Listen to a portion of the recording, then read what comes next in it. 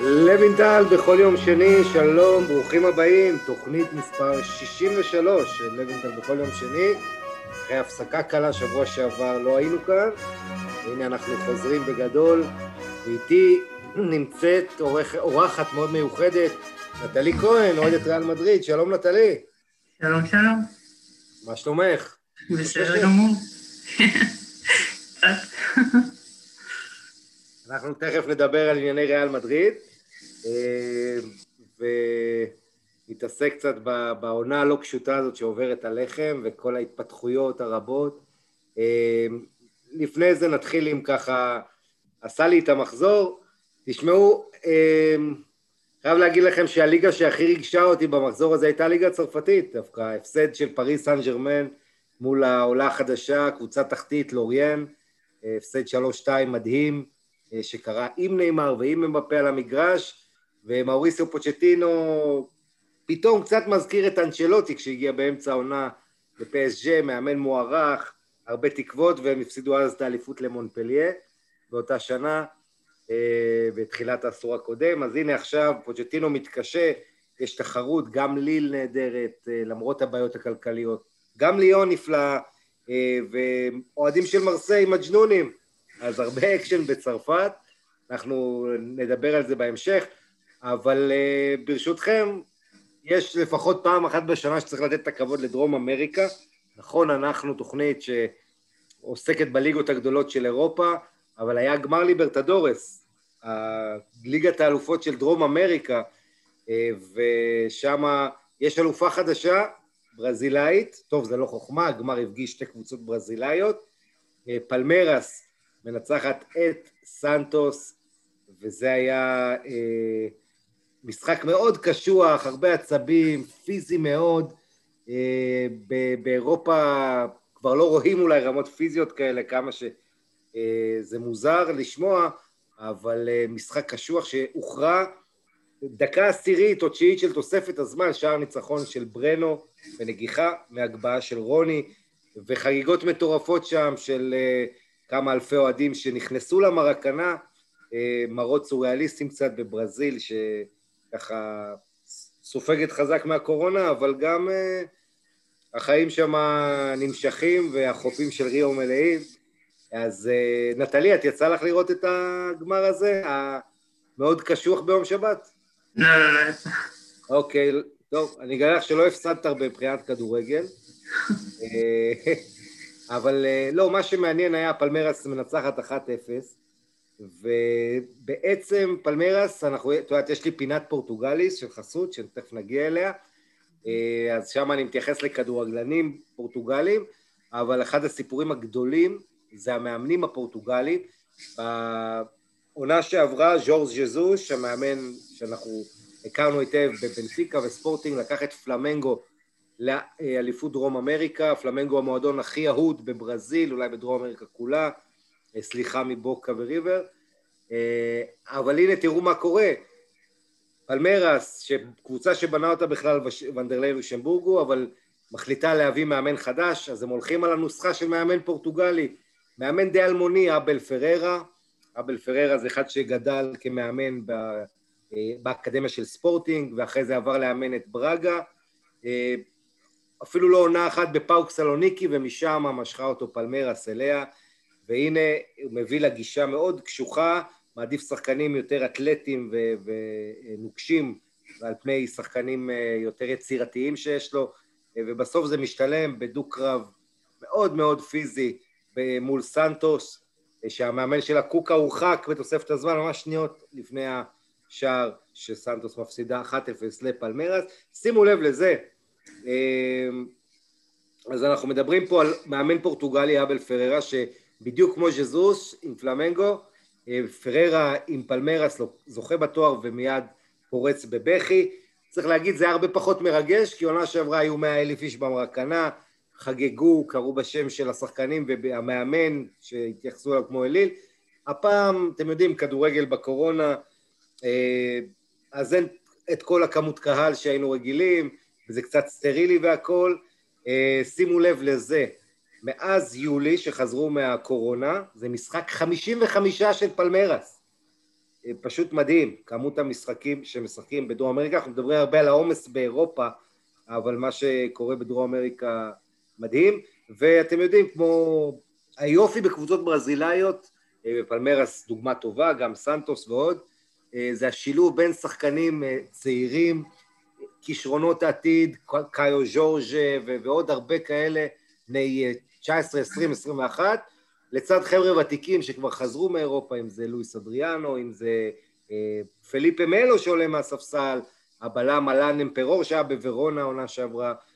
אז שחקנים צעירים וותיקים, והרבה הרבה כישרון כיאה לברזיל. והמרקנה מצד אחד מאוד יפה מאז ששיפצו אותו למונדיאל 2014, מצד שני קצת עצוב לראות אותו כל כך ריק במשחק כל כך גדול. כן, אז משחק בלי הרבה סיכונים, אבל כבוד, פלמרס היא זוכה ראויה, היא הקבוצה הטובה בדרום אמריקה, האימפריה הזו שהצמיחה לנו גם את גבריאל ז'זוס בשנים האחרונות, ממשיכה להתנהל בצורה נהדרת, והנישה בעיקר את סנטוס שם, חזרה לא טובה להגנה בתוספת הזמן, ופשוט נהדר שיש לנו אלופה חדשה, שעוד מעט יש גמר גביע העולם למועדונים, נראה מה יש שם. בכל מקרה, סנטוס מבזבזת פה הזדמנות להפוך לקבוצה עם הכי הרבה, הברזילאית עם הכי הרבה זכיות בליברטדורס, וזה ככה, עוד יהיו לה הזדמנויות, ראינו אותם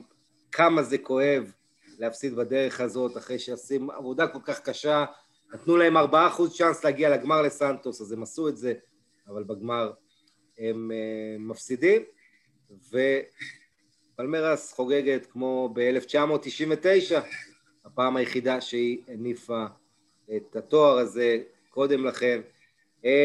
אז כן, נעבור הלאה לאירופה שלנו,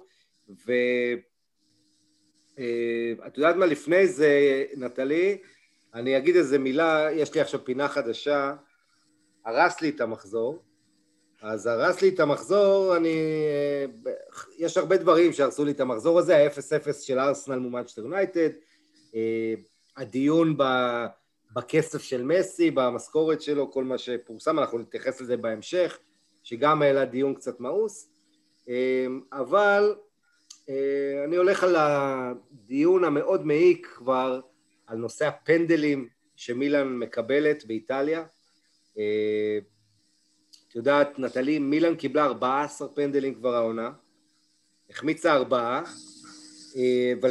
בשביל להבין כמה זה, עונה שעברה לאציו קיבלה 15 פנדלים, כל העונה, וזה שיא היסטורי בליגה האיטלקית, ומילאן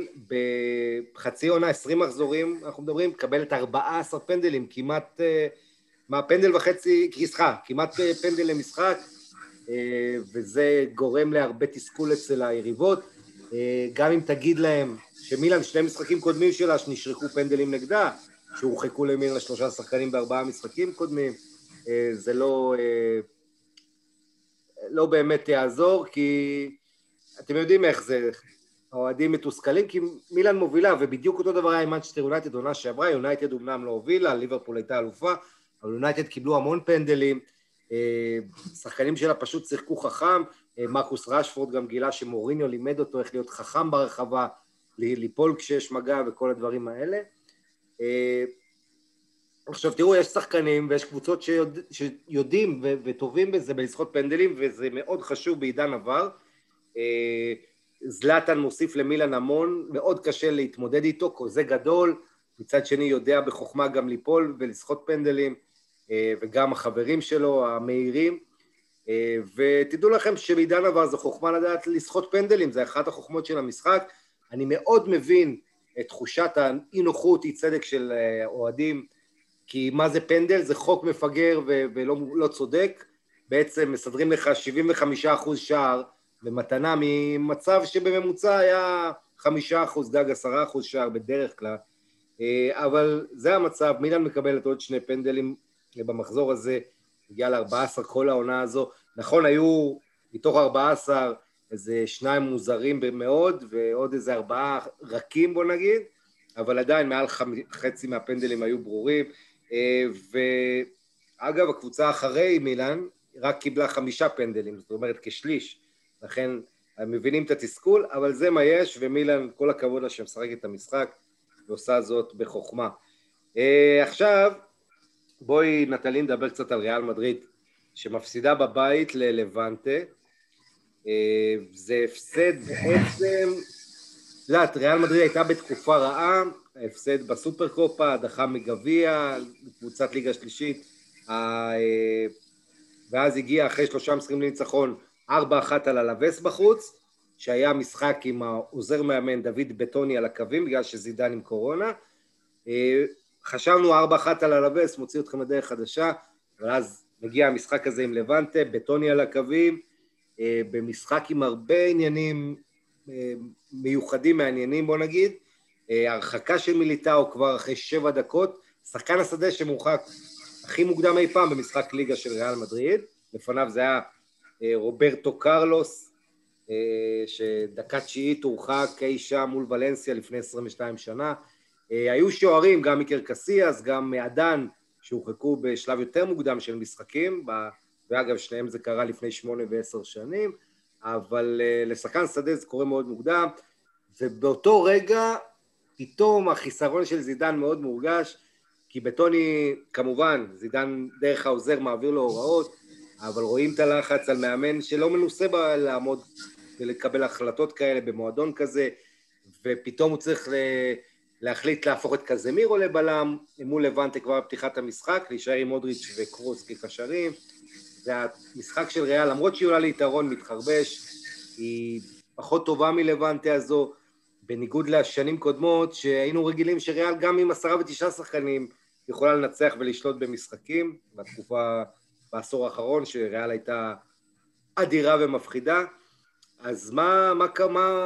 עם ריאל? מה את חושבת על ההפסד הזה, נטלי? איך את מנתחת את זה?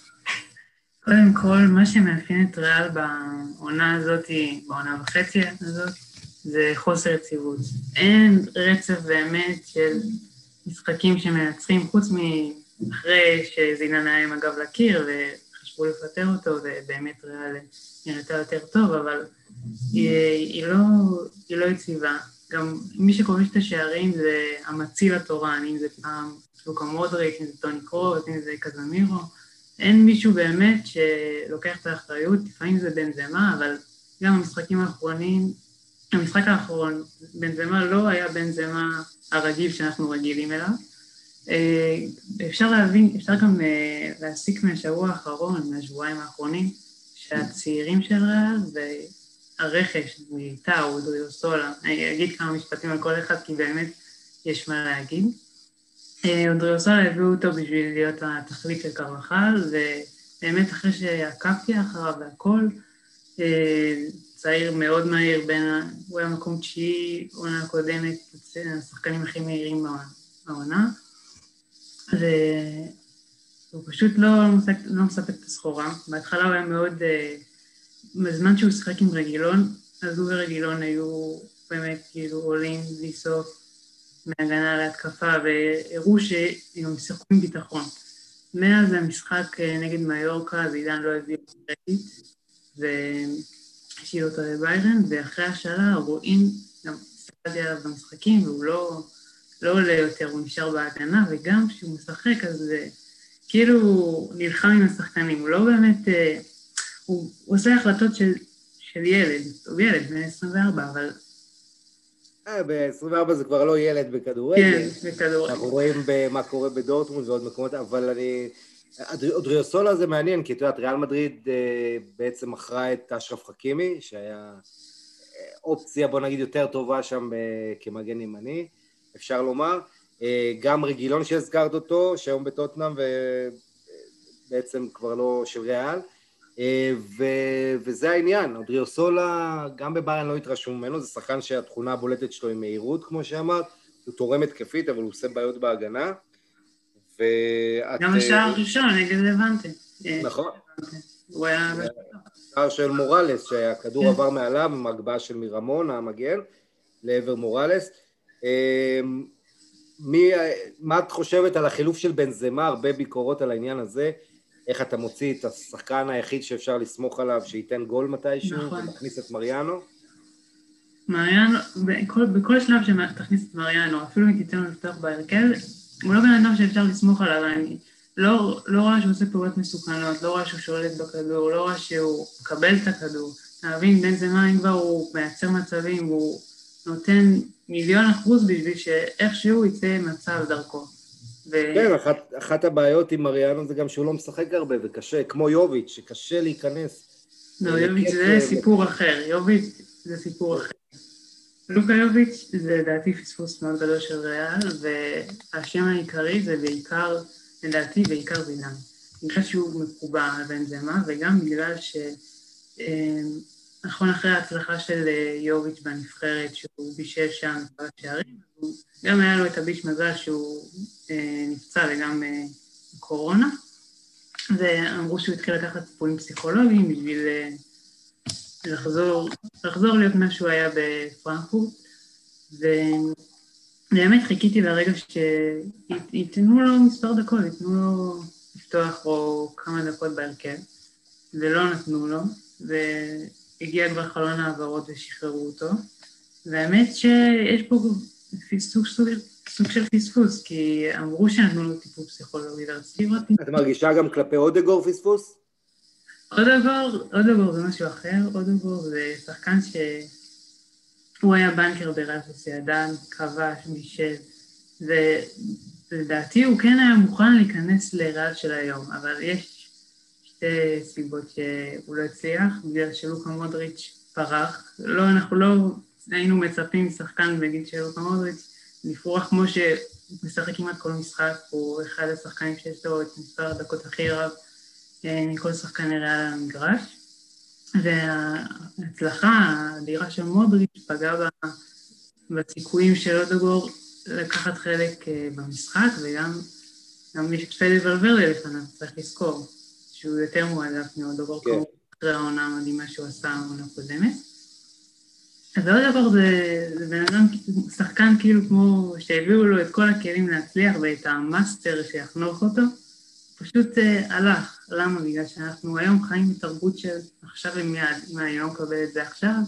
אז זה מקום אחר ייתן לי את זה. נכון, אבל זה גם העניין הזה, תראי, אודגור עשה התקדמות מאוד יפה עונה שעברה עם ריאל סוסיידד, והרגיש שהוא הולך אחורה, ושחקן צעיר, בטח שיש מטרות לנבחרת, כן, הם רוצים להגיע למונדיאל נורווגיה ב-2022, הוא חושב על העתיד שלו, אתה יודע, במובן הזה אני יכול להבין אותו, מאוד חשוב לו לשחק ולבוא למועדון שהוא יקבל בו את הצ'אנסים, אבל צד שני חשוב שהוא לא ילך אחורה, כי הוא מגיע למדינה שהוא לא שיחק באנגליה, ליגה קשה מאוד פיזית, אז הולך להיות מאוד מעניין לשחקן הזה. אני רוצה לשאול אותך על סרחיו רמוס, הקפטן שלכם, שעם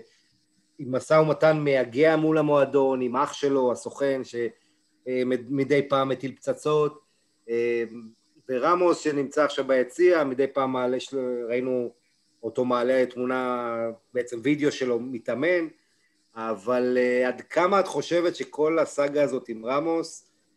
פוגעת בריאל מדריד העונה? כל סאגת הערכת החוזה, נזכיר, החוזה של רמוס נגמר בסוף העונה, הוא מתמהמה, לא מעריך, כל יומיים דיווחים שהוא עוזב, שהוא נשאר, אז מה דעתך? קודם כל, אני בדעה שיכול להיות שהוא יעזוב העונה, גם בגלל התצוגת משחק של ריאל, בגלל כל החוסר יציבות, גם העניין שיכול להיות שזידן יסיים את דרכו בסוף העונה, ולא יודעים באמת איך ריאל תיראה בעתיד. נכון שהוא שחקן מבוגר יחסית והכל, אבל הוא הקפטן, הוא הסמל של ריאל, ולדעתי פלורנטינו צריך לפתוח את הכיס ולהשאיר אותו, אבל גם יש פה אבסורד שהשחקן, הקפטן, אחרי פגרת הקורונה, אז הוא שכנע את כל השחקנים לקצץ בשכר, ואתה מבין את הקשיים של המועדון והכל, אז צריך לקצץ גם, בשביל להישאר. העובדה שלוקה מודריץ' נשאר, יסכים לקיצוץ בשכר, וגם יש דיווחים על בנזמה וקרבחה, שמסכימים לקצץ, אז אתה הסמל, לא תקצץ קצת? כן,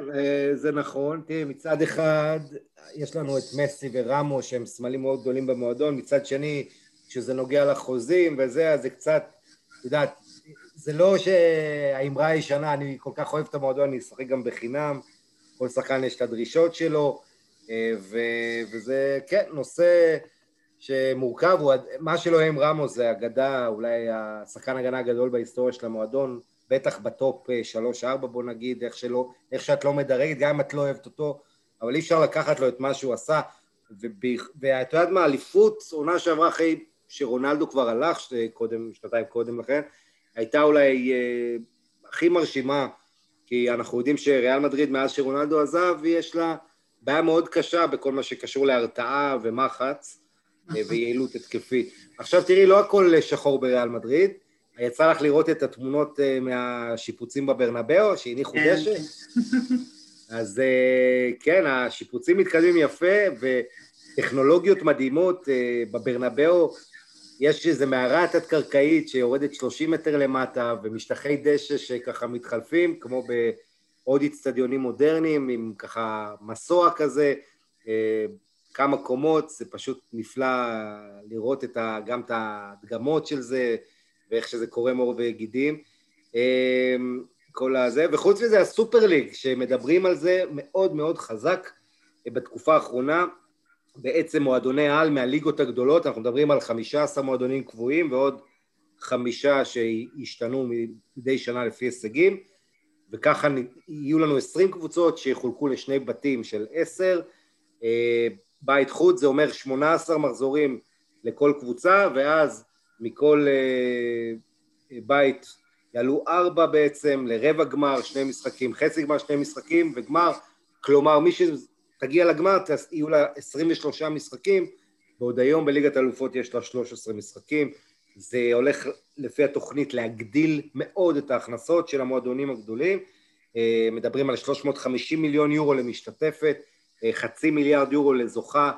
וזה עוד לפני בונוסים, ספונסרים ועוד דברים שאפשר להכניס. אז ככה נראה מה יהיה בעתיד של ריאל. הרבה שערה גם כשנשיא לליגה, חוויאר טבאס, מאשים את ג'אני אינפנטינו, נשיא פיפה, שהוא תומך בהקמת הסופר ליג. וזה קורה שבוע אחרי שאת זוכרת פיפה מודיעה בצורה הכי נחרצת שאפשר. כן, שמי שיהיה בסופר ליג לא יהיה ישתתף בשום ליגה, מונדיאל, יורו, כלום, וזה חתיכת בלגן, אבל טבאס אומר, אם הוא חושב אחרת, שיגיד ויתנצל, אני יודע דברים מבפנים, ונראה לי הוא יקבל שם איזה ג'וב בסופר ליג, אינפנטינו, אז נראה מה יהיה, שימי לב לזה, ריאל מדריד העונה, 4 הפסדי ליגה, עונה שעברה, כל העונה היו לה 3, ריאל מדריד העונה 8 הפסדים בכל המסגרות, עונה שעברה בכל העונה היו לה 7, זה לא מפתיע, אם מסתכלים על העשור האחרון, ריאל מדריד בעונות שאחרי האליפות, מגיעה נפילת מתח הכי גדולה. העונות עם הכי מעט נקודות שלהם בעשור האחרון, אז היה 38 נקודות תחת זידן ב-17-18, זה העונה אחרי בעצם הדאבל הגדול של 2017, שריאל הצליחה בסוף לזכות בליגת האלופות, אבל בליגה ירדה מאוד עונה אחר כך, ו-40 נקודות אחרי 20 מחזורים כמו עכשיו, היו לה עם מוריניו אחרי האליפות של 2012, בעונת 12-13, העונה האחרונה של הפורטוגלי שם, אבל מה שיותר מדאיג זה הירידה של ריאל מדריד, בעצם בקדנציה השנייה של זידן מול הראשונה. קדנציה הראשונה של זידן 149 משחקים, כלומר כמעט 150, 16 הפסדים בלבד. פעם יש לו 19 הפסדים ב-90 משחקים, זאת אומרת, הרבה יותר קשה, יש פה הרבה אשמים, אבל לא רק, יש פה הרבה אשמים. קודם כל עדן עזר, שהוא לא מביא את התפוקה שלו. גם, אבל לדעתי השם אולי העיקרי, זה ורן, רפאל ורן. כשרמוס לא לידו, יש באמת תלות רצינית של כל הקבוצה בסרחיו רמוס, שאולי קצת נעלמת לה עם הזמן, אבל ורן הוא לא טוב שחקן, מאז הניצחון במונדיאל 2018, הוא לא... גם איתי, אגב, ועוד שחקנים. גם איתי, כן, קרה איזה אפקט הצרפתי. אבל בוא נגיד, אם אני הייתי זידן, אז קודם כל, לא זידן, אם הייתי המועדון, הייתי שולחת את ורן לדרכו, עושה חילוף בהגנה, לוקחת את רמוס, משאירה אותו, נותנת לו חוזה לעוד 2, לוקחת את פאו טורס, שבלם מצוין של ריאל, שהוא גם משחק עם רמות בנבחרת, הוא יכול להבין אותו, לחפוף אותו, הוא צעיר אז הוא יכול להיות בלם עתיד. את אלבה עם ביירן מינכן, מביאה לו חוזה. מחזירה את רגלם גם. כן. מגן ימני זה קצת בעיה, כי לוקאס וסקס לא, עלה לו קצת השסקן בראש, והוא לא רוצה להאריך חוזה, הוא לא מסכים לתנאים. כל עוד קרבחל שם, מגן ימני גם יהיה מחליף של קרבחל, ולכן זה גם לא פשוט להביא מגן ימני בטופ. נכון. אבל... רגע, זה... בזמן האחרון היה כמה משחקים שדני קרבחל ולוקאס וסקס שיחקו ביחד, וריאל מדריד נראתה טוב. למה? כי לוקאס וסקס, אחרי שהוא קייל את עצמו והתאים את עצמו להיות מגן ימני, אז הוא יכול לחפות על קרבחל כשהוא עולה. עכשיו, בצד השני יש את מנדי ומרסלו וויניסיוס גם. ויניסיוס, לא נדבר עליו, הוא באמת, לדעתי, שחקן לא ברמה בשביל ריאל מדריד, הוא לא מספק לא שערים, לא בישולים, ברמה כבר... את חושבת שהשאלה יכולה לעזור לויניסיוס? לגמרי. אם היה כבר צריך להאשים מישהו, זה אותו. לא את בריין דיאז, אולי להשאיר את בריין דיאז, שהוא לדעתי שחקן הרבה יותר איכותי מוויניסיוס. אבל מה שאני רוצה להגיד זה שכשדני וווסקס שיחקו, אז היה לדעתי גם אקסטרה הגנה ואקסטרה התקפה. כי שניהם שחקנים כבר התקפיים, אבל שניהם כבר כאילו את... דני קרבחל הוא מגן ימני טבעי, אבל וסקס הוא כנף ששיחק גם מגן, אז הוא יודע גם לעשות הגנה ולסגור אותו. עכשיו, בצד השני, מנדי, לדעתי הוא באמת שחקן טוב. פה ושם יש לו משחקים לא טובים, בסדר, אבל זה קורה. כל שחקן לא יכול לשמור על יציבות 100%. אבל אם שמים את מנדי בתור מגן שמאלי, ונותנים למרסלו לשחק בתור כנף שמאלי, אז זה משהו שלא קרה עדיין, וזה לדעתי יכול ליצור הרתעה בהתקפה. אני מסכים איתך, אני חושב שמרסלו, אני כבר אומר את זה, זה 4 שנים, 5 שנים, שאני חושב שצריך לחשוב עליו בתור קשר מצד שמאל, או בתור קיצוני, כי יש לו איכויות התקפיות נהדרות, ואם יש מישהו שקצת נותן מאחורה ביטחון יותר הגנתי, אז זה יכול להיות נהדר, אבל ריאל מדריד אנחנו יודעים, לא משחקת עם 3 בלמים אף פעם, ומרסלו איכשהו לא נוסה בקישור לצערנו, גם בגלל המערך שזה לא משחקת עם קו 4 בקישור, היא משחקת או עם דאבל פיבוט או עם שלישיית קישור, אבל כן, זה המצב. ריאל מדריד אגב הפסד ראשון אחרי שהיא לא הפסידה 9 מחזורים קודמים, היו לה כמו שאמרנו משחקים לא טובים והפסדים בגביע ובסופר קופה, בליגה היא לא הפסידה 9 משחקים, אז הפסד ראשון בליגה ב-2021, מול לבנטה שלא מפסידה הרבה, לבנטה 19 משחקים רק 2 הפסדים, קבוצה הזו, אחת הקבוצות הכיפיות בליגה הספרדית, פאקו לופז מאמן התקפי, מאמין במשחק פתוח, ופשוט כיף לראות קבוצה כזאת בעידן של הרבה קבוצות שמשחקות כמו אתלטיקו מדריד. שימו לב לנתון הזה של לבנטה, 8 משחקים בעידן פאקו לופז של לבנטה נגד מדריד, 3 ניצחונות, 3 הפסדים, 2 תיקו, זאת אומרת מאוזן לגמרי, כאשר אם אנחנו מדברים על לבנטה נגד ריאל וברצלונה, אז נגד ברצלונה 5 הפסדים, 3 ניצחונות, נגד ריאל כמו שאמרנו 3 ו3, בסך הכל מאזן מדהים של 6 ניצחונות ו8 הפסדים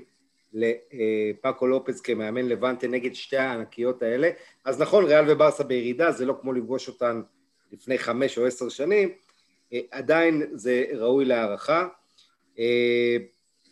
היה הרבה דיון האם צ'וסט, הבלם הצעיר, היה צריך להיכנס אחרי שמיליטאו הורחק, אבל הוחלט בצוות המקצועי שקסמירו ייכנס לעמדת הבלם, ובכך ריאל איבדה משהו בקישור ובמשחק הלחץ שלה, כי קסמירו ומודריץ' אנחנו יודעים, הם לא שחקנים הרגליים הכי טובות למשחק לחץ, ואפילו כשאני אומר את זה, מודריץ' כמובן בעונה נהדרת, ועדיין העומס עליו מדאיג קצת כמות הדקות שלו העונה, כשאתם מסתכלים קדימה, ליגת אלופות וכל זה. אגב, מודריץ' הופעה 250 בליגה בגיל 35. אני רוצה לשאול אותך איך את רואה את יחסי הכוחות מול אטלנטה עוד מעט בליגת האלופות שאתם פוגשים אותה. גם ריאל וגם אטלנטה, שתי קבוצות שנגד הקטנות לפעמים נראות נורא, ונגד הגדולות נראות מדהים. כאילו אטלנטה כל משחק שאתה נגד קבוצה גדולה באיטליה נראית יותר טוב, והיא מאבדת נקודות נגד קבוצות שהן לכאורה נחותות ממנה.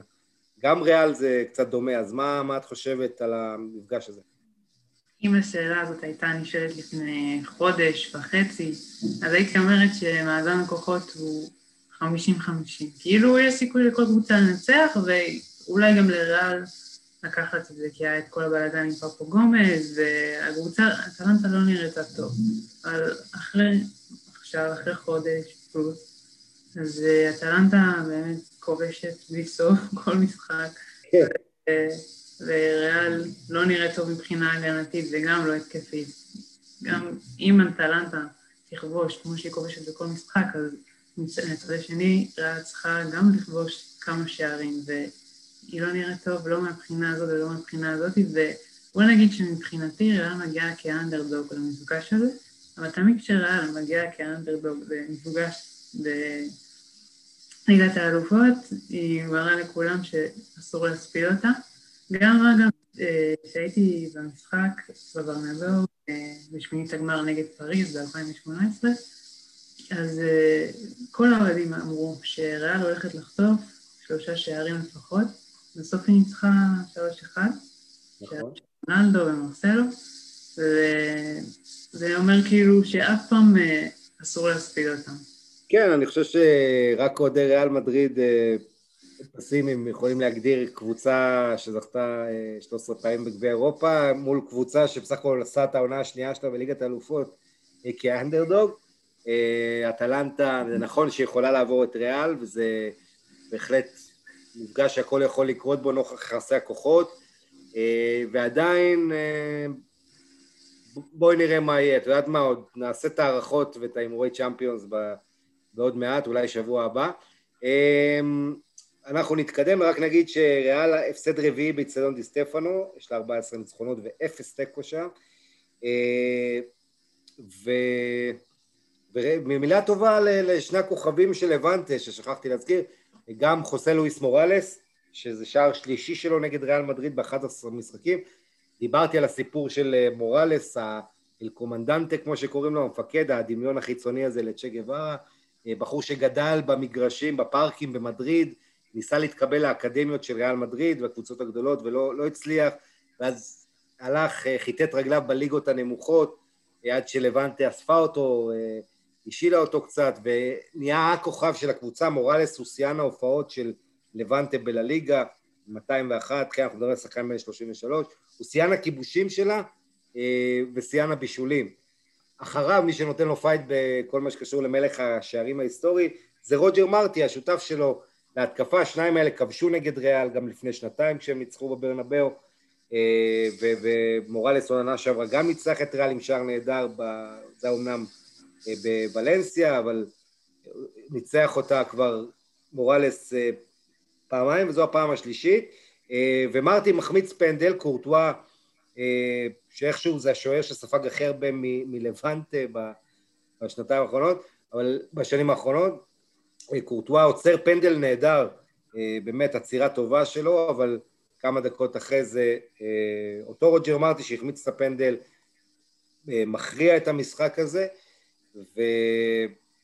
וריאל מדריד, בין הדברים הבולטים, היא סופגת הכי הרבה פנדלים העונה, 7 נשרקו נגדה, יחד עם בטיס זה הכי הרבה, אז צריך לשפר את העניינים של משמעת, של שחקנים. ראינו את הטעויות האלה של מיליטאו ועוד שחקנים שם במשחק הזה. יאללה, נתקדם, ברשותך, נטלי. כן. נעבור לפינת הפורטוגליס. יש לך עוד איזה משהו להגיד על ריאל לפני שאנחנו מתקדמים? כן, יש לי עוד משהו להגיד, שזה העניין עם מרסלו, שהסטטיסטיקה שלו לא טובה, אז אנשים אומרים אולי כללת מרסלו, אבל יש את התיאוריה, בפסיכולוגיה חברתית יש את תיאוריית האיכות של ויינר, שזה, כשבן אדם לא מצליח, אז הוא תולה את ההצלחה שלו, את הכישלון שלו בדברים חיצוניים, וכשהוא מצליח, אז זה תולה את ההצלחה שלו בגורמים אישיים. בעצם חוסר ההצלחה של מרסלו, חוסר ההצלחה של ריאל, תולים את זה כאילו במזל או כללה, אתה מבין? וזה שפותח בהרכב. וכשמצליחים, אז אולי תולים את זה במישהו אחר, או באמת במאמץ כלשהו. אין דבר כזה כללות. זה או שיש יכולת טובה, או שאין יכולת טובה. אם שחקנים את המאמץ שלהם, כן, ואני מסכים איתך לגמרי. תראי, מרסלו זה מדהים, כי כאילו לא מסתכלים בכלל על איך הוא משחק, אלא רק על הנתון הזה שכשהוא משחק ריאל מפסידה, כשמנדי משחק ריאל לא מפסידה. אז נכון... עכשיו היא הפסידה גם, עכשיו היא הפסידה נגד לבנטה. בדיוק, אולי זה קצת יוריד את הקוף מהגב של מרסלו, כי הפך לסוג של נחס כזה, ויש לו את הבעיות הגנתיות, אבל צריך להגיד שחלק מהשערים וההפסדים שם לא היו על בגללו, היו כאלה שכן, כמו מול שכתר דונייצק ומנור סולומון, אבל היו גם הופעות שלו, ותמיד זה נופל, אם הוא משחק, אז היה לו את הנתון העגום הזה, אז אני מקווה שגם יתייחסו ביותר כבוד למגן השמאלי הכי גדול בהיסטוריה של המועדון, כי מרסלו שחקן ענק והיסטורי. נקווה שעוד יחזור לשחק, למרות שלא יודע מה יהיה, לא יכול להתחייב לגבי זה. אז בואו נעבור לפינת פורטוגליס שלנו, פינת הכוכבים הפורטוגליים, מוגשת אליכם בחסות פורטוגליס, החברה הגדולה והמובילה בישראל לאזרחות פורטוגלית. דיברתי על המאמן הפורטוגלי, אבל פררה, שהובא מפאוק סלוניקי לפלמרס, לזכות בליברטדורס. אז אני אדבר על אנדרס סילבה. אנדרס סילבה, חלוץ שהיה בפורטו, נחשב לעילוי לדבר הגדול הבא, אמרו אפילו, עוד לפני ז'ואאו פליקס, אמרו את זה על אנדרס סילבה, שהוא הדבר הבא, יורש לרונלדו, חלוץ שבגילאי הנוער עשה דברים אדירים עם פורטו, ואז מגיע, עושה את המעבר למילאן, מעבר שהיה קפיצת מדרגה קצת יותר מדי גבוהה בשבילו, בגיל 18 כבר, אפילו 17, הוא כבר חותם במילאן, ומאז הקריירה שלו ככה, לא ברור לאיזה כיוון היא הולכת, הוא מושאל לסביליה, ואז בעצם בעונה שעברה מושאל לפרנקפורט, עונה שעברה היו לו 12 שערי ליגה, אבל העונה הזו, שימי לב, נטלי, 16 שערי בונדסליגה, ב-18 משחקים, כולל 13 שערים ב-13 משחקים אחרונים שלו, איך שלא מסתכלים על זה, 7 שערים ב5 משחקים אחרונים, הבן אדם בכושר אדיר, בעצם הוא באמצע הסנדוויץ' בין לבנדובסקי להולנד, כרגע אנדרס סילבה מקום שני בטבלת הכובשים עם 16, הוא רודף אחרי השיא של שחקן פרנקפורט, שייך לשחקן אגדי של המועדון ברנד הולצנביין, שבשנות ה-70 היה לו 26 שערים בעונה אחת, והיה כמובן את אנטוני אבואה, שהוא השיאן הזר, כן, הגנאי הזה עם 20 שערים בלבד, ב-92-3, אז הנה אנדרס סילבה יכול וצריך לשבור שיא, כי הוא משחק בקבוצה מלהיבה של פרנקפורט, של אדי הוטר, מדברים הרבה על מרקו רוזה ומה שהוא עושה במנשנגלדבך, אבל אדי הוטר, המאמן הזה, עוד אחד שהיה ברדבול זלצבורג, והוא עושה עבודה אדירה, פרנקפורט מנצחת 6 מ7 מחזורים אחרונים, יש לה את ההתקפה יחד עם דורטמונד השנייה בליגה, 38 שערים היא כובשת, ושימי לב לזה, אנדרס סילבה כובש מעל 40% משערי הקבוצה, שיש לו 16 גולים, הבא אחריו זה בס דוסט עם 4, כן רבע, יוביץ' עם 3, יוביץ' שרק הגיע, וסילבה מה שאני אוהב בו, הוא קודם כל, יש לו תנועה נהדרת וחכמה בלי הכדור, אחד מהחלוצים האלה שעושים תנועה אדירה כל הזמן, מריחים שערים כמו שקוראים לזה, יודעים לאן הכדור הולך להגיע, והוא מאוד מאוד שיפר את הביטחון שלו, מגיע להרבה מצבים, מאיים בצורה חדה לשער, מוצא את הפינות, פשוט כיף לראות את השחקן הזה, שגם נשמע מאוד מבסוט אחרי המשחק, אחרי הניצחון הזה, ואנדרס סילבה, בעצם השחקן הזה הוא הגיע לפורטו, למי שלא יודע, בגיל, בעצם הוא לא גדל בפורטו, הוא היה בכל מיני קבוצות אחרות, ואז הצטרף אליה בגיל 15, ואז כמה שנים טובות בפורטו, פורטו בי, פורטו, ומגיע למילאן בשלב קצת מוקדם מדי, אבל כמו שאנחנו אומרים, הוא עכשיו פורח כשחקן פרנקפורט, ומעניין מאוד מה יהיה איתו, כי אחרי ההצלחה של לוקה יוביץ', שעלה לריאל הון תועפות ולא הצדיק את המחיר, אני מניח שיהיו גם סקפטים עכשיו איך שהם מסתכלים על אנדרס סילבה וכמות השערים שלו, אבל אני מאוד מאוד מבסוט עליו, עוד שחקן אדיר של פורטוגל, אנדרס סילבה. אז כן, עד כאן פינת פורטוגליס שלנו. אם גם אתם רוצים להיות כוכבים פורטוגלים וליהנות מהיתרונות הרבים של האזרחות הפורטוגלית, שהיא גם אזרחות אירופית, השגנו לכם הטבה מיוחדת בהצטרפות לתהליך הוצאת האזרחות עם חברת פורטוגליס. כל מה שאתם צריכים לעשות זה להשאיר פרטים בקישור שאני שם כשאני מעלה את הפרק, נציג ייצור איתכם קשר, אתם יכולים לבדוק את זכאותכם ללא עלות. בואי נתקדם, נדבר קצת על הליגה, נתחיל את סיבוב הליגות שלנו. אז לליגה, תכף נגיע לאתלטיקו שבדרך לאליפות, ורק קריסה מטורפת של אתלטיקו בחצי השני של העונה תמנע ממנה האליפות, כי אתלטיקו כרגע עם 50 נקודות ב-19 מחזורים, זה קצב של 100 נקודות, 10 נקודות יתרון על ריאל וברסה, ובעצם 13 נקודות יתרון אם היא תנצח משחק חסר, ככה שאתלטיקו יכולה אפילו להתרכז, יש לה את צ'לסי בליגת האלופות, יכולה אולי בליגה קצת ככה להפסיד איזה משחק שניים בשביל להתמקד בצ'לסי, או בוא נגיד להוריד קצת את הרגל מהגז, למרות שכמובן סימאון לא ייתן את זה, מפחד שהיריבות יריחו דם ולכי תדעי איך זה ייגמר, אבל נתחיל עם מסי והחוזה, הפרסום הזה באלמונדו, העיתון הספרדי שגם פרסם בזמנו את הפרטים של החוזה של רונלדו, עכשיו הוא עושה את זה עם מסי, בעבר היו פרסומים דומים, אבל הפעם זה עם מסמכים והכל, והחוזה של מסי מודלף, וזה קורה בזמן הקורונה, ובזמן שברסה דיווחנו על חובות של 1,200,000,000 יורו, לפני שבוע, אז מסי מרוויח ב4 שנים, מ-2017 עד סיום העונה הזאת, 555 מיליון יורו, מעל 0.5 מיליארד יורו, אחלה משכורת לשכיר, לא הייתי מתנגד, 138 מיליון לעונה, וזה כולל 78 מיליון יורו דמי נאמנות, 115 מיליון יורו דמי חידוש חוזה, ככה, כל מיני פרטים כאלה, וזה פרסום שנועד לפגוע במסי, ברור מאוד שהוא הודלף, אין הרבה אנשים שראו את החוזה הזה, כן, יש כמה גורמים בברצלונה, בהנהלה, בליגה, עורכי דין של מסי וזהו, וברצלונה רוצה לתבוע, או מודיעה שבכוונתה לתבוע את אלמונדו, ומסי עצמו גם כן עושה את הביאורים שלו לקראת תביעה אפשרית, ומאוד רוצה לגלות מי הדליף את זה. אני רק מזכיר לכולם שהיה אמור להיות בחירות להנהלת ברצלונה לפני שבוע, ב-24 בינואר, בגלל הקורונה הבחירות נדחו, בעצם המשחק אתמול ברסה בלבאו,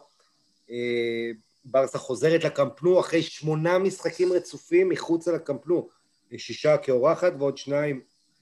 במגרש ניטרלי בסופר קופה, ככה שהמשחק נגד בלבאו היה אמור להיות המשחק הראשון של הנשיא החדש, הבחירות נדחו, אבל הסיפור פה עם החוזה של מסי, ככה מטיל צל גדול, ושאלה מי עומד מאחורי זה, האם זה טוסקץ, הנשיא הזמני, שאני לא חושב, האם זה ברטומאו, אולי זה מישהו עכשיו שרוצה לאותת למסי שלא רוצים אותו, וילך, ולא יודע מי זה, אולי זה כן אחד המועמדים לנשיאות, אבל נראה. בכל מקרה, הסיפור פה הוא מורכב, כי מצד אחד מסי, שחקן מדהים שראוי למשכורת גבוהה והכל, מצד שני מותר גם לטעון נטלי שהמשכורת הזו מנופחת, שמסתכלים על ההכנסות והוצאות וכל הבעיות של ברסה עם התקציב וכמה כסף הולך למשכורות, דיברנו על זה הרבה בכל יום נתון, ש80% בערך מההכנסות של ברסה בימי השיא שלה לפני המגפה, הקורונה, הלכו למשכורות, ומותר לטעון שהמשכורת של מסי בהחלט גבוהה מדי, בטח בעידן הזה, זה שהוא שחקן כזה גדול, זה לא סותר, כן? זה כמו שלא כל מי שמבקר הפרת הנחיות במגזר החרדי הוא אנטישמי, ולא כל מי שמבקר הפגנות בבלפור הוא ביביסט בהכרח. את יודעת, יש אנשים שרואים את התמונה בכללותה, ומאוד מעניין לראות מה יהיה, ואם מסי בכלל יישאר. מסי עצמו כובש בבעיטה חופשית אדירה את שער 650 במדי ברסה, 49 מהם בבעיטות חופשיות, ומסדר לברסה ניצחון ליגה חמישי ברציפות, פעם ראשונה שהעונה שברסה עוברת את ריאל מדריד, עולה למקום השני, ואומנם זה לא כזה משמעותי עד שהשתיים לא ייפגשו, כי אנחנו יודעים בספרד מה שיכריע בסוף, במידה של שוויון נקודות זה המשחקים ביניהם, וריאל ניצחה את ברסה במשחק הראשון, אבל בניצחון הזה של ברסה 2-1 על בלבאו, שמי שכובש את שער הניצחון זה גריזמן מבישול של מינגסה, אחרי שאלבה קבע שער עצמי וישבה באופן זמני, ובעצם, אז אמרתי, מי שעושה כותרות חיוביות זה גם אומטיטי, שחוזר ליכולת שלא ראינו ממנו מאז המונדיאל, אם הוא יישאר כשיר, אומטיטי והראוכו פתאום נותנים לברסה אתלטיות שלא ראינו ממנה הרבה בחלק האחורי, תמיד דיברנו כמה קו ההגנה של האיטי ובעייתי, פתאום יש איזו תקווה קלושה, עדיין היא חייבת חיזוק שם, אבל יש איזה סימן לאופטימיות עם העבודה הזו של אומטיטי, דיונג שכקשר אחורי במקום בוסקץ עשה עבודה טובה, ובסך הכל ברסה רושמת וי מול מרסלינו, מרסלינו ניצח את ברסה בגמר גביע עם ולנסיה ב-2019, ניצח אותה בגמר הסופר קופה עכשיו עם בלבאו, אבל בליגה הוא מעולם לא ניצח את ברסה ב-18 מפגשים, 12 הפסדים, 6 תיקו למרסלינו נגד ברסה בליגה, וזה היה מפגש שלישי בין הקבוצות בחודש האחרון, כי היה משחק דחוי מהליגה, הסופר קופה והמשחק הזה, אז ברסה ניצחה 3-2 בבלבאו, הפסידה 3-2 בסופר קופה, נצרת 2-1 בקמפנו, מגרש שבו בלבאו, קראתי את זה איפשהו, ספגה בכל ביקור שלה מאז 1985, שזובי זרטה עוד עמד בשער של בלבאו. ריאל מדריד 7 נקודות ב4 משחקים בינואר, ברצלונה 15 נקודות מ5 משחקים בינואר, את מודאגת מההתרוממות של ברסה? לא מודאגת, אני גם בתור אוהדת ריאל, אני כן שמחה שברצלונה חוזרת לעצמה, האמת שאתמול אני הייתי בטוחה שיהיה תיקו, וגם בכלל הייתי מופתעת מהחגיגה של מסי אחרי הגול, הייתי בטוחה שזה ישפיע, כנראה שהוא באמת יודע לשים דברים בצד, למרות שזה, למרות הפרסום בעיתון והכל. אני חושב שהשנה האחרונה מאוד חישלה את מסי, תחשבי מה קרה, היה את פרשת הבוטים, שכן, שלכלכו השחקנים ותמכו בברטומאו, כל החשדות האלה שהצליחו לנפנף אותם, אבל עדיין זה מרחב, היה את הפרשת הבורופק שרצו שהוא, כל הסיפור הזה שמסי הגיש עזיבה וכל התרגיל המסריח שברטומאו עשה לו, שמסי אמר לא יצא נגד המועדון, התבוסה היא לביירן, זאת אומרת מסי כבר עבר כל כך הרבה חרא שזרקו עליו בשנה האחרונה שאני לא חושב שזה משנה לו הרבה, השאלה הגדולה זה אם הוא באמת יעזוב את ברצלונה בסוף העונה, אני לא חושב, יהיה נשיא חדש, שנסה להביא אווירה חדשה, זה נכון שברסה במצב כלכלי היום ונורא, תצטרך לעשות, יש דיבורים אולי אפילו לזרוק אותה מאירופה, כמו שעשו למילאן, אני לא רואה את זה קורה, אבל צריך להזכיר גם שבקורונה וופא נותנת הנחות לקבוצות, בכל מקרה אני מקווה למען הכדורגל גם, שיגיע נשיא חדש וברטומאו, סליחה, לפורטה יחזור כנראה, ושככה המועדון הזה יצא לדרך חדשה, אז מסי עם שער 12 שערים בליגה. נכון, נסירי גם עם 12, סוארז עם 14. אגב, מסי בליגה לא הפסיד לבלבאו, 21 ניצחונות, 6 תיקו, זו הקבוצה שיש לו את הרצף אחרי בלי הפסד מולה, ככה שחבל שהוא לא משחק נגדה יותר, סתם. אני צוחק. בכל מקרה, הדבר המעניין, טקטית היה שקומן עבר שם 3 בלמים לקראת הסוף, זה רק מעיד כמה ברסה הנוכחית, כמו ריאל הנוכחית, זה לא אותן קבוצות שהיו למועדון עד לפני כמה שנים שהפחידו את כל אירופה.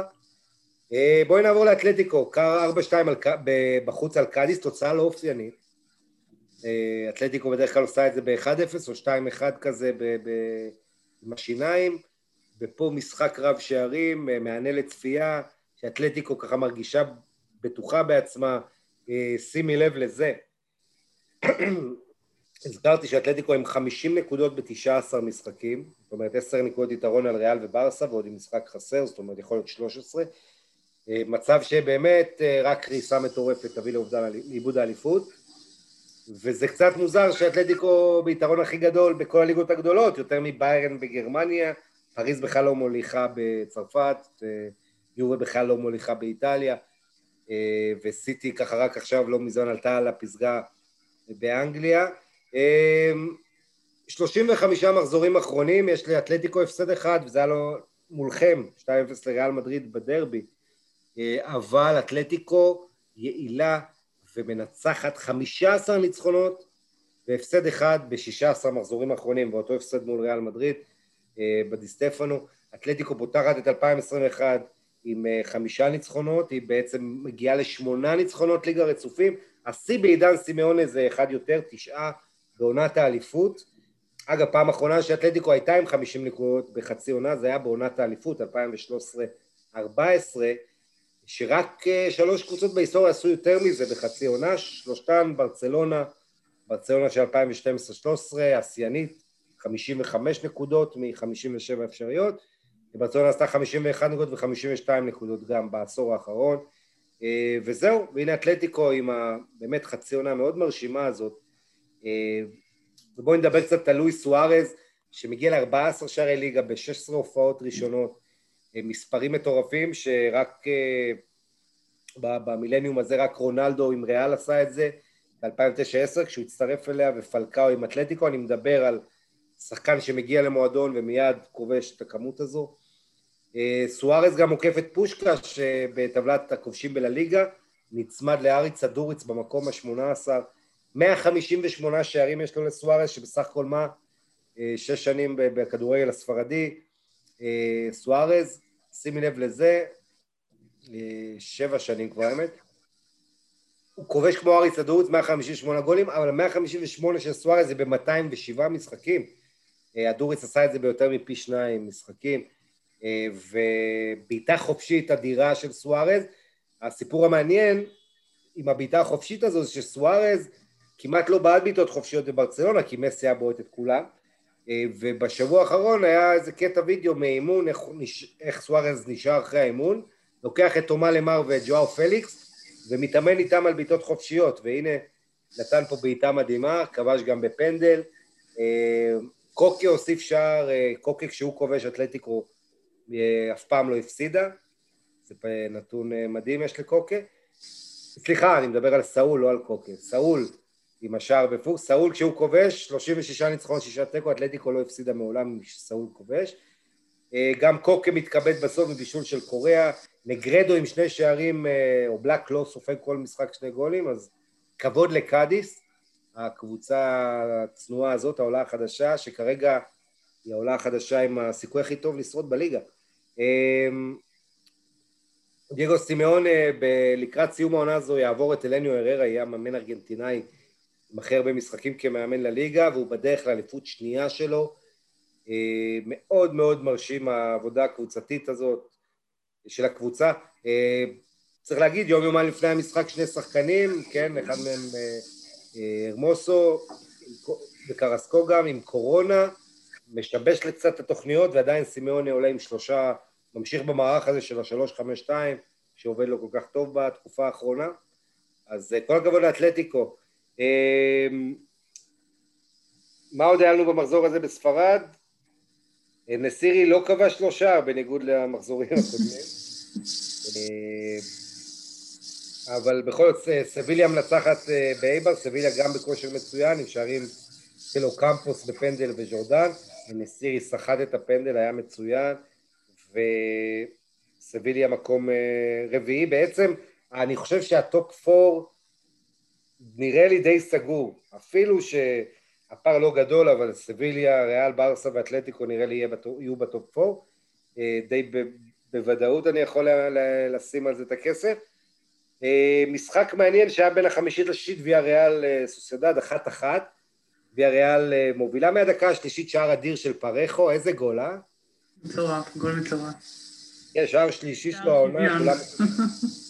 כולם מחוץ לחווה, זה אגב גול ראשון שלו שמובקע ב10 דקות הראשונות בקריירה. פרחו במילניום הזה, מבין השחקנים שהם לא חלוצים, רק סרחיו רמוס וראול גרסיה כבשו יותר ממנו. פרחו שחקן אדיר, וויה ריאל מחמיצה, ריאל סוסיידד איכשהו בתוספת הזמן משווה, כשאימנו למאמן מעלה עוד חלוץ, עיסק השוודי עם שער דרמטי, עושה 1-1, שימי לב לזה, שני נתונים מעניינים על ויה ריאל וסוסיידד. א', ויה ריאל מלכת הטקו, 11 טקו יש לה, יותר מחצי מהמשחקים של ויה ריאל זה טקו, רק שני הפסדים, היא הפסידה פחות מברסה, ריאל וסביליה, אבל היא עושה המון טקו, ויה ריאל של אונה אמרי. נתון נוסף, דוד סילבה, לא, בגלל שהוא הגיע בכל תרועה רמה, אבל שימי לב לזה, עם דוד סילבה, 15 משחקים, 9 ניצחונות, 30 נקודות. בלי דוד סילבה, אותה כמות משחקים, 15 נקודות, 2 ניצחונות לעומת 9. זאת אומרת שהוא משחק ושהוא לא משחק, הבדל עצום, כן, 2 ניצחונות ב-15 משחקים בלעדיו, 9 מ-15 איתו, חצי מכמות הנקודות בלי שהוא משחק, פשוט מדהים. נתון מעניין על הליגה, נטלי, פנדלים, העונה היו 16 הצלות, דיברנו על קורטואה, גם שוער של ולנסיה, ז'אומה עצר פנדל, סולר מוולנסיה החמיץ פנדל נגד אלצ'ה, בדיה, אלצ'ה שהשוער שלה אדגר בדיה, אכן, לא טעיתי, אז 16 הצלות פנדל, כל העונה שעברו 20 הצלות, שזה היה 13% מהבעיטות, העונה אנחנו מדברים על 20%, חמישית מהבעיטות שהשוערים מצילים, אז זה מגמה מעניינת. יכול להיות שזה גם העניין של עבר, ועד שבועטים, בכל מקרה נראה איך הסטטיסטיקה הזאת תתיישר או לא. מה עוד היה לנו? חטאפה אלווס 0-0, גרנדה סלטה גם 0-0, ולנסיה עם 1-0, שימי לב לזה, על אלצ'ה, ולנסיה לא מנצחת בבית, מאז תחילת נובמבר, כמעט 3 חודשים, עד למשחק הזה, לדרבי האזורי הזה מול אלצ'ה, זה גם פעם ראשונה שהיא לא סופגת בבית העונה, ולנסיה, ניצחון חשוב לחווי גרסיה, ווסקה ביום 60 נצחת את הקבוצה של שון וייסמן והדוליד, והערב בטיס נגד אוססונה. בואי נתקדם לליגה האיטלקית, אז ככה, יש לך עוד משהו להוסיף על לליגה? משהו כן, יש לי משהו להגיד על ולנסיה דווקא. ולנסיה, לפי איך שהיא משחקת, היא באמת נראית קבוצה תחתית, ומי שבאמת הייתי בטוחה שהוא ייקח אותה ויקדם אותה ויהיה הקמע, שלא הקמע, יהיה השחקן שיוביל אותה לניצחונות, זה יהיה קרלוס סולר, ויש נתון מאוד מתעתע על זה שהוא כבש 6 שערים ובישל 4, אבל 5 מהם זה עם הנקודה הלבנה, אתה מבין? הוא לא באמת מספק את הסחורה כמו שחשבתי שהוא יספק, והם הולכים לקרבות תחתית לדעתי. כן, אני גם חושב, התחתית מאוד צפופה בליגה הספרדית, ומאוד מאוד קשה, ויש שם בליגה הזו הרבה יותר תוצאות טקו מבשאר הליגות הגדולות, אבל באמת כרגע קשה לנבא מי יהיו היורדות, כאשר אני חושב, יש סכנה גדולה לכל העולות החדשות, בייחוד אלצ'ה ולווסקה, האחרונות, אבל תראי את זה, אלווס 19 בקו האדום, אוססונה 19, והדוליד 20, אייבר 20, ולנסיה 26, קאדיס 20, זאת אומרת, יש הרבה קבוצות שמתוכן תהיה יורדת, ואנחנו ממש עוד לא יודעים מי זאת תהיה. איטליה עכשיו, היה לנו בספרד 21 שערים ב9 משחקים, כמדומני, באיטליה אנחנו כרגיל רואים הרבה שערים ומשחקים כיפים,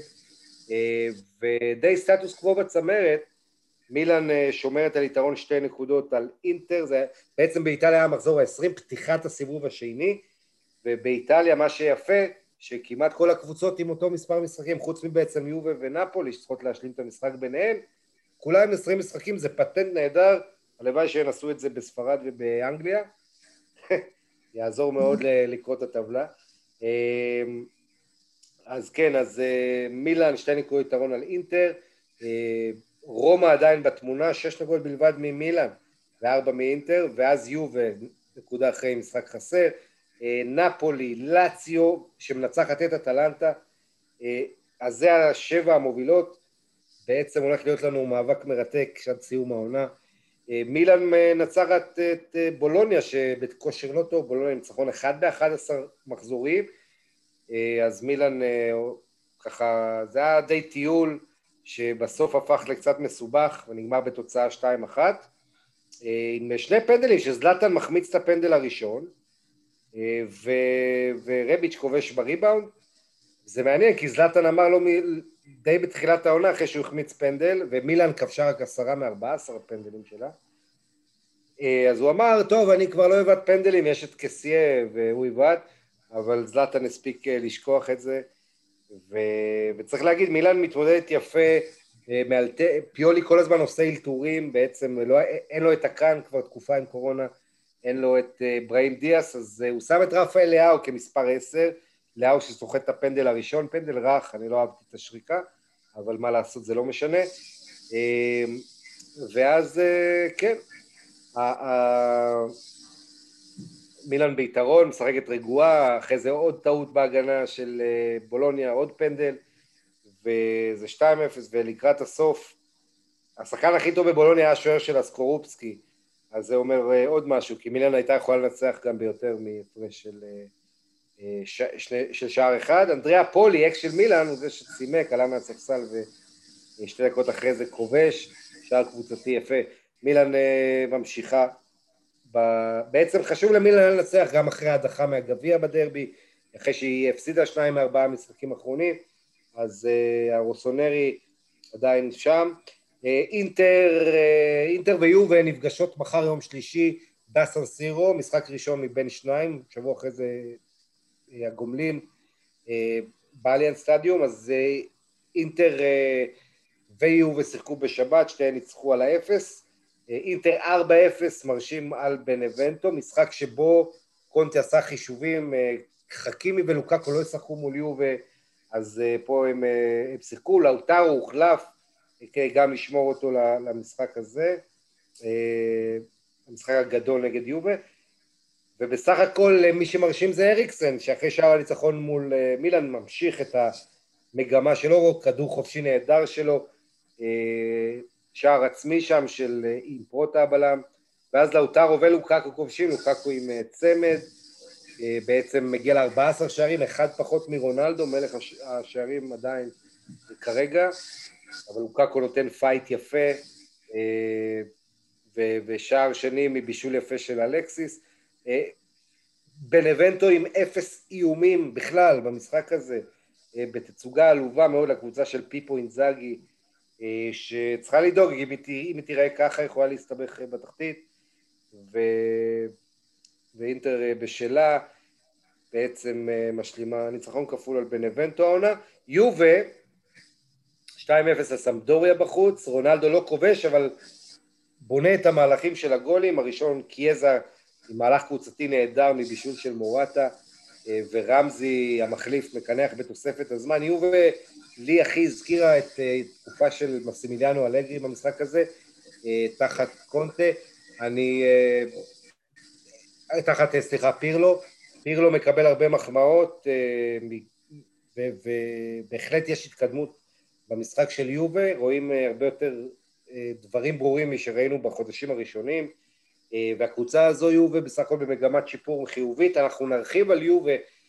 היה אמור להיות לאורח יובה היום, אבל הוא נדחה, דחיתי אותו בכמה שבועות, כי ביום חמישי ובכל יום נתון מגיע חבר אביעד למקה, ואנחנו נדבר הרבה על ענייני יובה, גם כלכלית ומקצועית, וסופר ליג ועוד ועוד ועוד, אז מי שרוצה מוזמן ביום חמישי. לאציו מנצחת את אטלנטה, אחרי שאטלנטה העיפה את לאציו בגביע, אז מגיעה נקמה של אינזאגי, ותראי מה זה, אפילו בלי שער של אימובילה, שרק מבשל, מושך תשומת לב של בלמים, נוגח, מכין לקוריאה,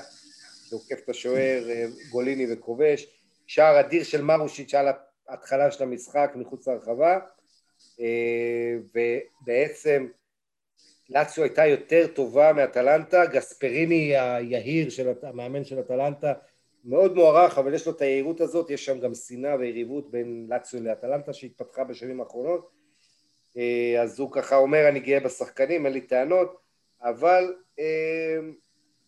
הוא יכול להתנחם בזה אולי שאטלנטה יש לה הכי הרבה שערים מהספסל העונה הזו באירופה, אבל שער מצמק של פשליץ' לא עוזר, מוריצ'י בשער בכורה סוף סוף בלאציו, החלוץ המאכזב הזה, שהגיע מטורקיה וכבש בגביע, והנה הוא גם צובר ביטחון וכובש בליגה, שער בכורה בסריה, 3-1 גדול ללאציו, שהייתה הרבה יותר טובה, אימה פי 2 לשער, וניצחה בצדק גמור, ועקפה את אטלנטה בטבלה, לאציו כרגע שישית, מעניין מאוד, הקבוצה של אינזאגי, כל הכבוד לה, אני חושב שהיא קבוצה של משחקים גדולים, אבל היא נופלת דווקא במשחקים היותר קטנים, שאין ריכוז, שפתאום צריך יותר עומק בסגל והדברים האלה. רומא ניצחה את ורונה, 3-1, משחק שיצא לפרשן, 3 שערים ב9 דקות במחצית הראשונה, בלי ג'קו שבעצם רב עם המאמן שלו פונסקה, אחרי הדחה מהגביע לפני שבוע וחצי מול ספציה, ומאז ג'קו לא מורשה להתאמן עם הקבוצה, ניסו להעביר אותו בטרייד, לא ברור, היום בעצם נסגר חלון העברות שהכי שכון של ינואר מזה הרבה זמן בגלל הקורונה, הרבה חינמים, הרבה השאלות, יש לא מעט העברות ברגע האחרון, אבל בעיקר לקבוצות צנועות יותר, לא לגדולות באירופה בהכרח. מילה טובה לבורחה מאיורל, 6 שערים מהעונה, הוא כובש ומבשל אתמול,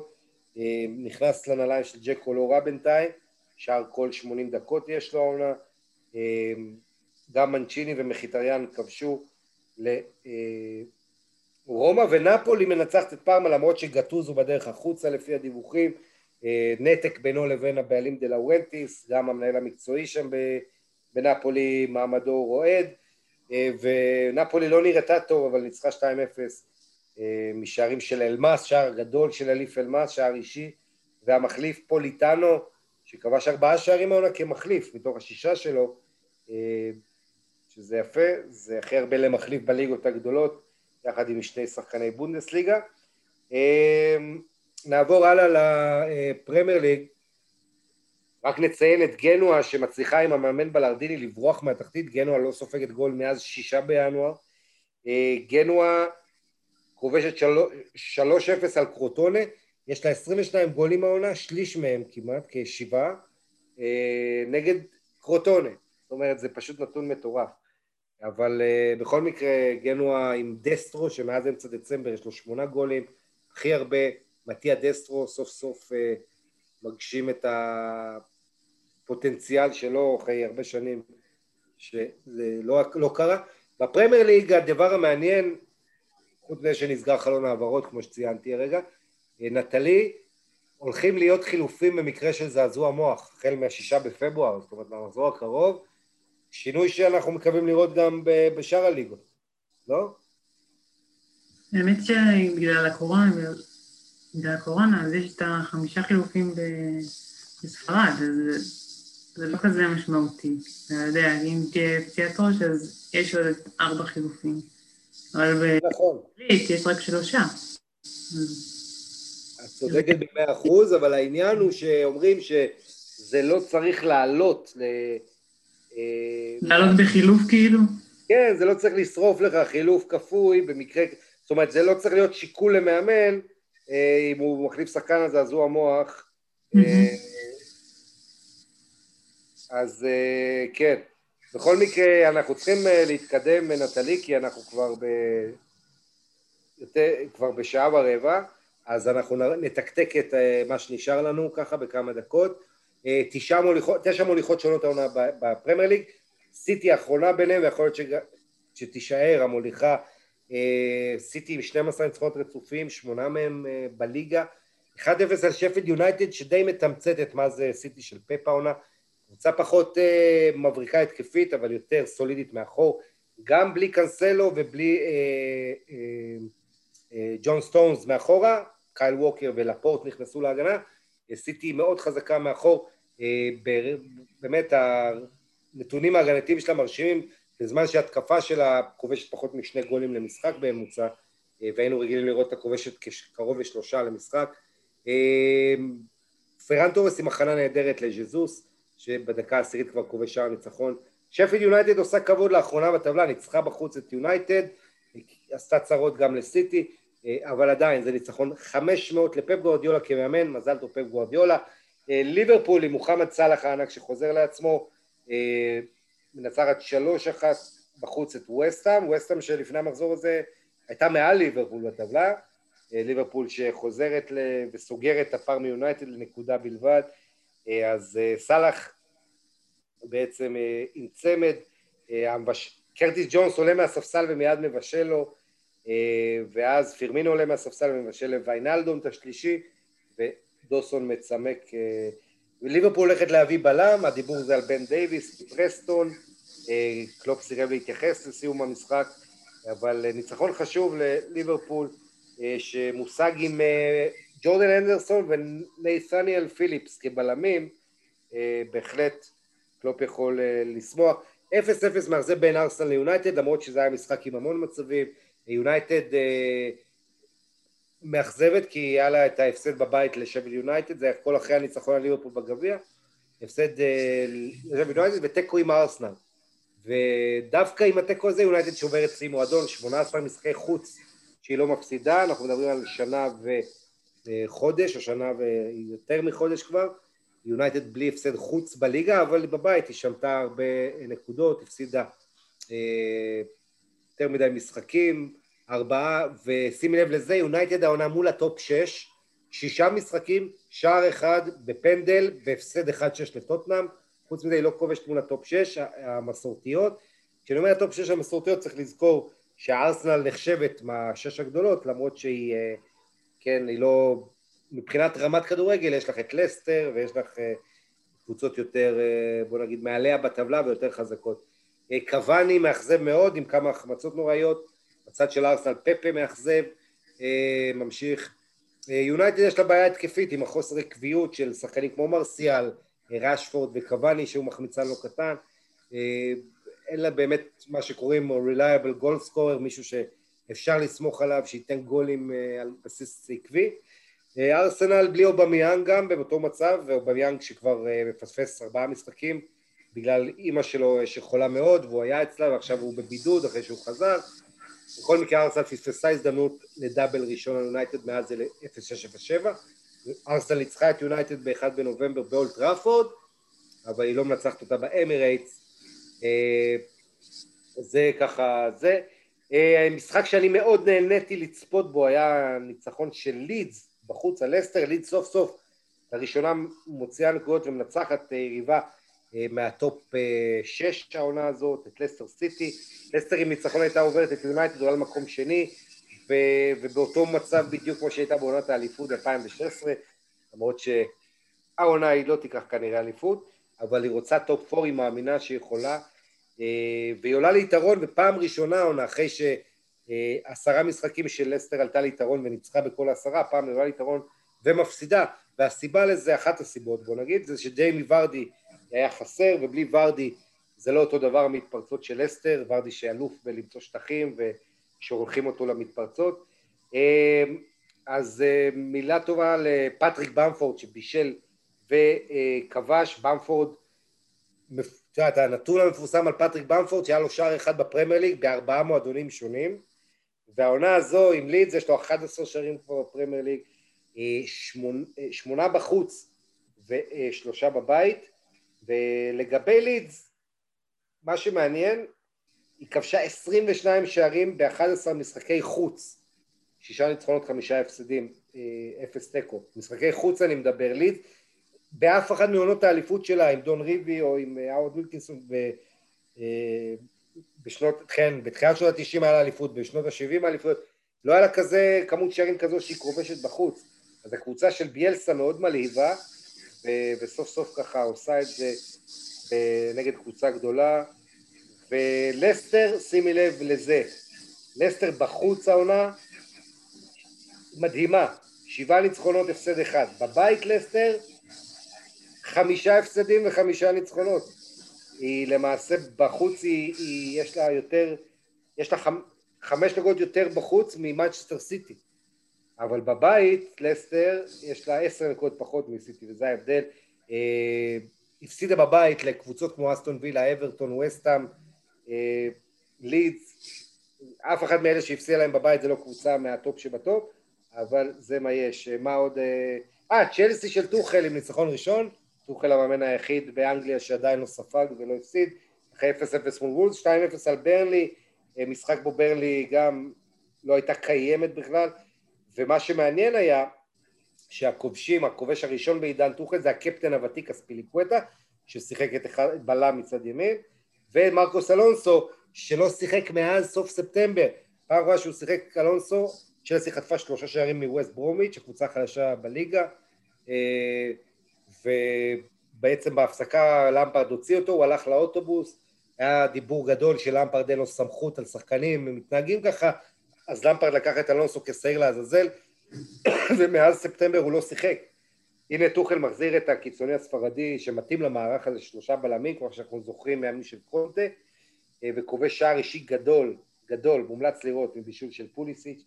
וצ'לסי פתאום בתמונה לגמרי לטופ 4, מחזור נהדר מבחינת צ'לסי, עיבוד הנקודות של טוטנאם וארסנל ויונייטד ולסטר ועוד, טוטנאם של מוריניו רק 2 ניצחונות ב9 מחזורים בהתרסקות, מפסידה לברייטון מהתחתית 1-0, וזה קורה בלי הארי קיין שחוסר בגלל פציעה כמה משחקים ואין באמת חלוץ אמיתי, ברכווין זה לא, זה סון לא משחק בדיוק את השפיץ, גארת' בייל לא בדיוק משחק כדורגל, אז זה הבעיות. אסטון וילה מנצחת 1-0 בחוץ את סאות'המפטון בשוד נוראי, רוס ברקלי שכבש בחוץ נגד סאות'המפטון גם כשהיה שחקן של צ'לסי ושל אסטון וילה, צ'לסי ושל אברטון, בסדות גם עם אסטון וילה, אבל צריך להגיד את האמת, סאות'המפטון לחצה מלא מצבים וגם קופחה על ידי השיפוט ועבר, הגיע לפנדל, תסכול, סאות'המפטון נקלעה לתקופה לא כך טובה בליגה. עד כאן לפרמייר ליג, רק נציין שניוקאסל מנצחת בחוץ את אברטון, ניוקאסל אחרי רצף של 11 משחקים בלי ניצחון, חודשיים, 7 שבועות שהיא לא מנצחת, חוזרת לנצח עם צמד של קלום ווילסון, מי אם לא הוא. זה על הפרמייר ליג. בקצרה על הבונדסליגה, ביירן מינכן 4-1 על אופנהיים, נוקמת בה אחרי ההפסד 4-1 באוקטובר, הפסד היחיד של ביירן ב-2020, אז אגב גם באליאנס ארנה אופנהיים ניצחה פעם אחת באוקטובר 2019, כשניקו קובץ' היה מאמן ביירן. מה שמעניין במשחק הזה, שיוגי לב בא, מאמן נבחרת גרמניה, היא היה ביציע, בעיקר בא בשביל לראות את הילד המוכשר מוסיאלה, שנכנס דקה 70 במשחק הזה נגד אופנהיים, ולשכנע אותו, הוא אנגלי גרמני, הולך כנראה במרץ, האחת הבכורה בנבחרת גרמניה, יוגי לב בא לדבר איתו, ויוגי לב, כמה צחוק הגורל, רואה מי מככב, 2 שחקנים שהוא זרק מהנבחרת, בעצם מי שלא זוכר, יוגי לב החליט שבואטנג, הומלס ותומאס מולר לא ישחקו יותר בנבחרת, למרות שהם לא כאלה מבוגרים, הם בתחילת שנות ה-30 לחיים, אבל זו הייתה איזו החלטה של הצהרה וגררה הרבה אש ובצדק, אז בואטנג ומולר כובשים ומככבים, בואטנג שער ראשון שלו אחרי 3 שנים כמעט בליגה, ונגיחת תומאס מולר עם השני, בעצם שער רביעי ב4 מחזורים למולר, אנדרי קרמריץ' הנפלא של אופנהיים, כבש צמד נגד ביירן בסיבוב הראשון, וכבש צמדים גם במשחקים האחרונים, צימק, יש לו 13 שערים ב-15 משחקי ליגה לקרמריץ' הקרואטי, אבל אז בא לבנדובסקי, שער 24 שלו העונה, וגנברי שחזר לכבוש אחרי מעל 800 דקות בלי גול, אז ביירן כבר מאז נובמבר 19 בלי הפסד בית, 9 משחקי בית רצופים, המכונה הזאת עם 3 גולים בממוצע למשחק ב-19 המחזורים עד עכשיו, וזה קורה למרות שמרק רוקה עורך בכורה בהרכב בבונדסליגה, בגלל היעדרות של גורם ברצקה וחבי מרטינס שהיו חיובים לקורונה. הקבוצה של מונס דאבו מפסידה אחרי 3 משחקים, והמאמן של סבסטיאן אנס שהיה המאמן של ביירן, קבוצת המשנה של ביירן עונה שעברה, מפגש מרגש עבורו. הנשיא של ביירן הרברט טיינר מודיע שביירן מתכוונת להגיש הצעות לחוזה חדש לתומאס מולר ולמנואל נויר. דורטמונד מנצחת את אוגסבורג 3-1 אחרי 3 משחקים בלי ניצחון. דורטמונד פתחה רע את המשחק הזה, נקלעה לפיגור משער של אנדריאן, גם החמצת פנדל של ארלינג הולנד, פנדל ראשון שהוא מחמיץ בקריירה אחרי 13 מ-13. אבל תומאס דלייני עם שער נדיר שלו, לא כובש הרבה, ישבה בנגיחה. סנצ'ו שהולך ומשתפר, עשה מהפך, והדיווחים על סנצ'ו זה שהוא יעזוב בסיום העונה, זה כבר די סוד ידוע כזה, ושער עצמי נוסף קבע 3-1. אדין טרזיץ' המאמן של דורטמונד, שהחליף את לוסיאן פאב, גילה שהוא הרבה פעמים כועס על עצמו על תשובות שהוא נותן, כי הוא אומר, שואלים אותי את אותה שאלה מלא פעמים, ואני כל הזמן קצת רוצה לענות אחרת, ואז תופסים אותי במילה, ואני תופס על עצמי עצבים ומצטער. אז זה ככה חשיפה של מאמן צעיר בסך הכל, ולא מנוסה בין 38, אדין טרזיץ' של דורטמונד. שימי לב לזה, 50 עובדי מועדון של דורטמונד תלו תפאורה מאוד יפה ביציעים, אז קרדיט גדול להם. משחק גדול שהיה, לייפציג 1, לברקוזן 0, יוליה נגלסמן אמר, זה לא על אליפות, זה משחק רק על מקום בליגת האלופות, ביירן מינכן כבר ברחה לכולן, ביירן מינכן יש 12 נקודות יתרון על מקום שלישי, פרנקפורט, היחידה שעוד בתמונה זה לייפציג, אבל גם היא 7 נקודות, היא איבדה גובה לאחרונה עם כמה תוצאות רעות, כולל הפסד במייץ. לייפציג חזרה פה לשחק טוב, ניצחה את לברקוזן 1-0, היו עוד מצבים טובים במשחק הזה שהחמיצה. אין קונקו עם השער, שלישי של העונה לצרפתי בין ה-23, והקבוצה של פייטר בוס בסוג של סניחה בתקופה האחרונה, לא מצליחה לעשות תוצאות טובות. לברקוזן התחמשה בדמר גריי שבא מלסטר, למרות שבוס עצמו יום לפני זה לא ידע, טוען שהוא לא יודע על זה כלום. זהו, בהרטה, טוב, מילה על הרטה, בעצם החזירה את המאמן פל דרדאי, אבל מפסידה לפרנקפורט, דיברנו על פרנקפורט עם אנדרה סילבה, 3-1, בבחורה של דרדאי, שאמרו לו תנצח 8 מ-16 המשחקים עד סוף העונה, נראה אותו עושה את זה. שלקה הייתה קרובה לניצחון חוץ ראשון מאז נובמבר 2019, אבל 1-1 אצל ברמן, מחצית ראשונה טובה של שלקה, גם עולה ליתרון, שער של מסקרל, מחצית המאמן של ברמן קופל עושה 3, חילוף משולש, מוציא 3 צעירים, קווין מובלד משווה דקה 77, הונטלר עלה לבחורה שלו מחודשת, אחרי 1350 ימים שהוא לא היה במועדון, הוא חזר הונטלר לשחק בשלקה, החליף את הופי, החלוץ האמריקאי, דקה 80, זה לא עזר, שלקה רק עם 8 נקודות בדרך ליגת המשנה, אלא אם כן היא תתעורר פתאום. נעבור לליגה הצרפתית, פריז סן ז'רמן מפסידה 3-2 בלוריין, משער כואב בתוספת הזמן, פריז שומטת יתרון פעמיים במשחק הזה, מול מי שהייתה לפני האחרונה, עולה חדשה, קבוצה מברטון, ולוריין עם מהפך מדהים, ושער ניצחון בתוספת הזמן של מופי, טרם מופי, מופי זה שחקן שכובש מחזור 5 רצוף, שימו עליו עין, בחור הזה רק בן 21, ניגרי, שהיה בליגה הבלגית, וגם בליטא הוא שיחק, אז קרדיט גדול, יום חייו, ניימר כובש 2 פנדלים שלא מספיקים, הופעה 101 בפריז, 83 גולים, הבעיה היא לא בעיה, העניין הוא שניימר גם אחרי ההפסד אומר שהוא רוצה להישאר בפריז, וגם מקווה שהם בפה, גם הוא יחליט להישאר, ניימר מספר שפתאום הוא מרגיש הרבה יותר טוב, והשתקע בעיר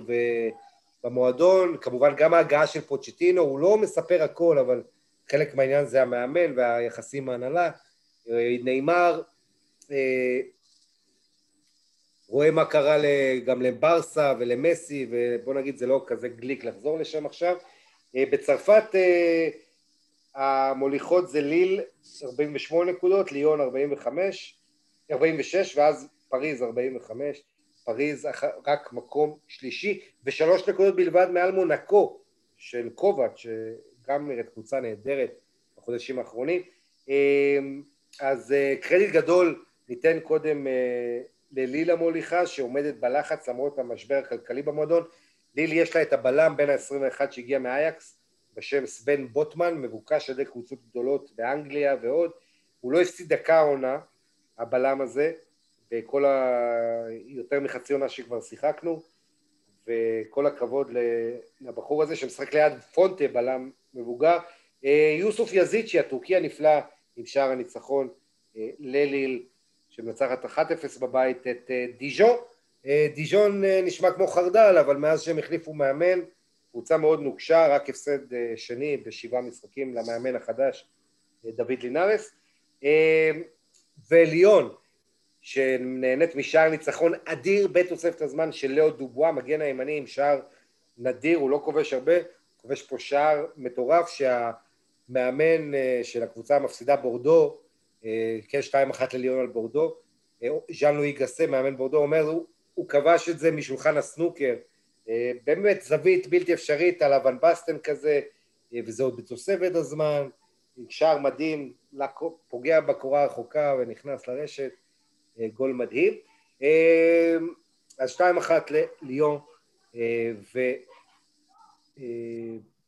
מול בורדו. קווין פולנד בכושר טוב כובש בניצחון של מונקו, וצריך להזכיר את אוהדי מרסיי שעושים בלגן, אבוקות פורצים לאימון, מחאות נגד הנשיא המועדון אירו, נגד כל הניהול של המועדון. מרסיי פתחה את העונה טוב, אבל עוד פעם מתרסקת, היא הפכה לקבוצת אמצע טבלה סתמית,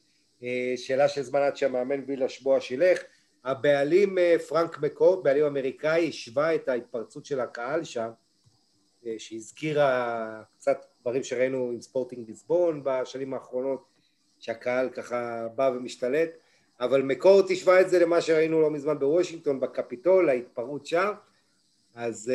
נו, בסדר, בכל מקרה זה כל אחד והאסוציאציות שלו, והרבה, רק נגיד שהמשחק של מרסיי בעצם נדחה, המשחק שלה מול רן, בגלל, פעם ראשונה שזה קורה פעם, בגלל התנהגות כזאת של קהל שמתפרץ וככה מרתיע. משחק מוביל לתחייה של משחק, אז היסטוריה קצת עגומה בצרפת. נטלי, משהו לסיום? תודה רבה על האירוע. בשמחה, היית נהדרת, היה לי כיף. ויאללה מדריד, מה אני אגיד לך, שאתם קבוצה אין תקופות טובות יותר.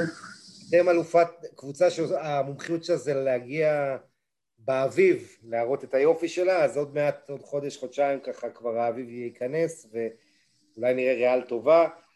מה את אומרת, זידן גומר את העונה? כן, כן. טוב. עד כאן לוינטל בכל יום שני, תוכנית 63. תודה רבה לנטלי כהן הנפלאה, תודה רבה למאזינים הנהדרים, ותודה רבה לחברת פורטוגליס על החסות. נהיה כאן גם בשבוע הבא, ביי ביי.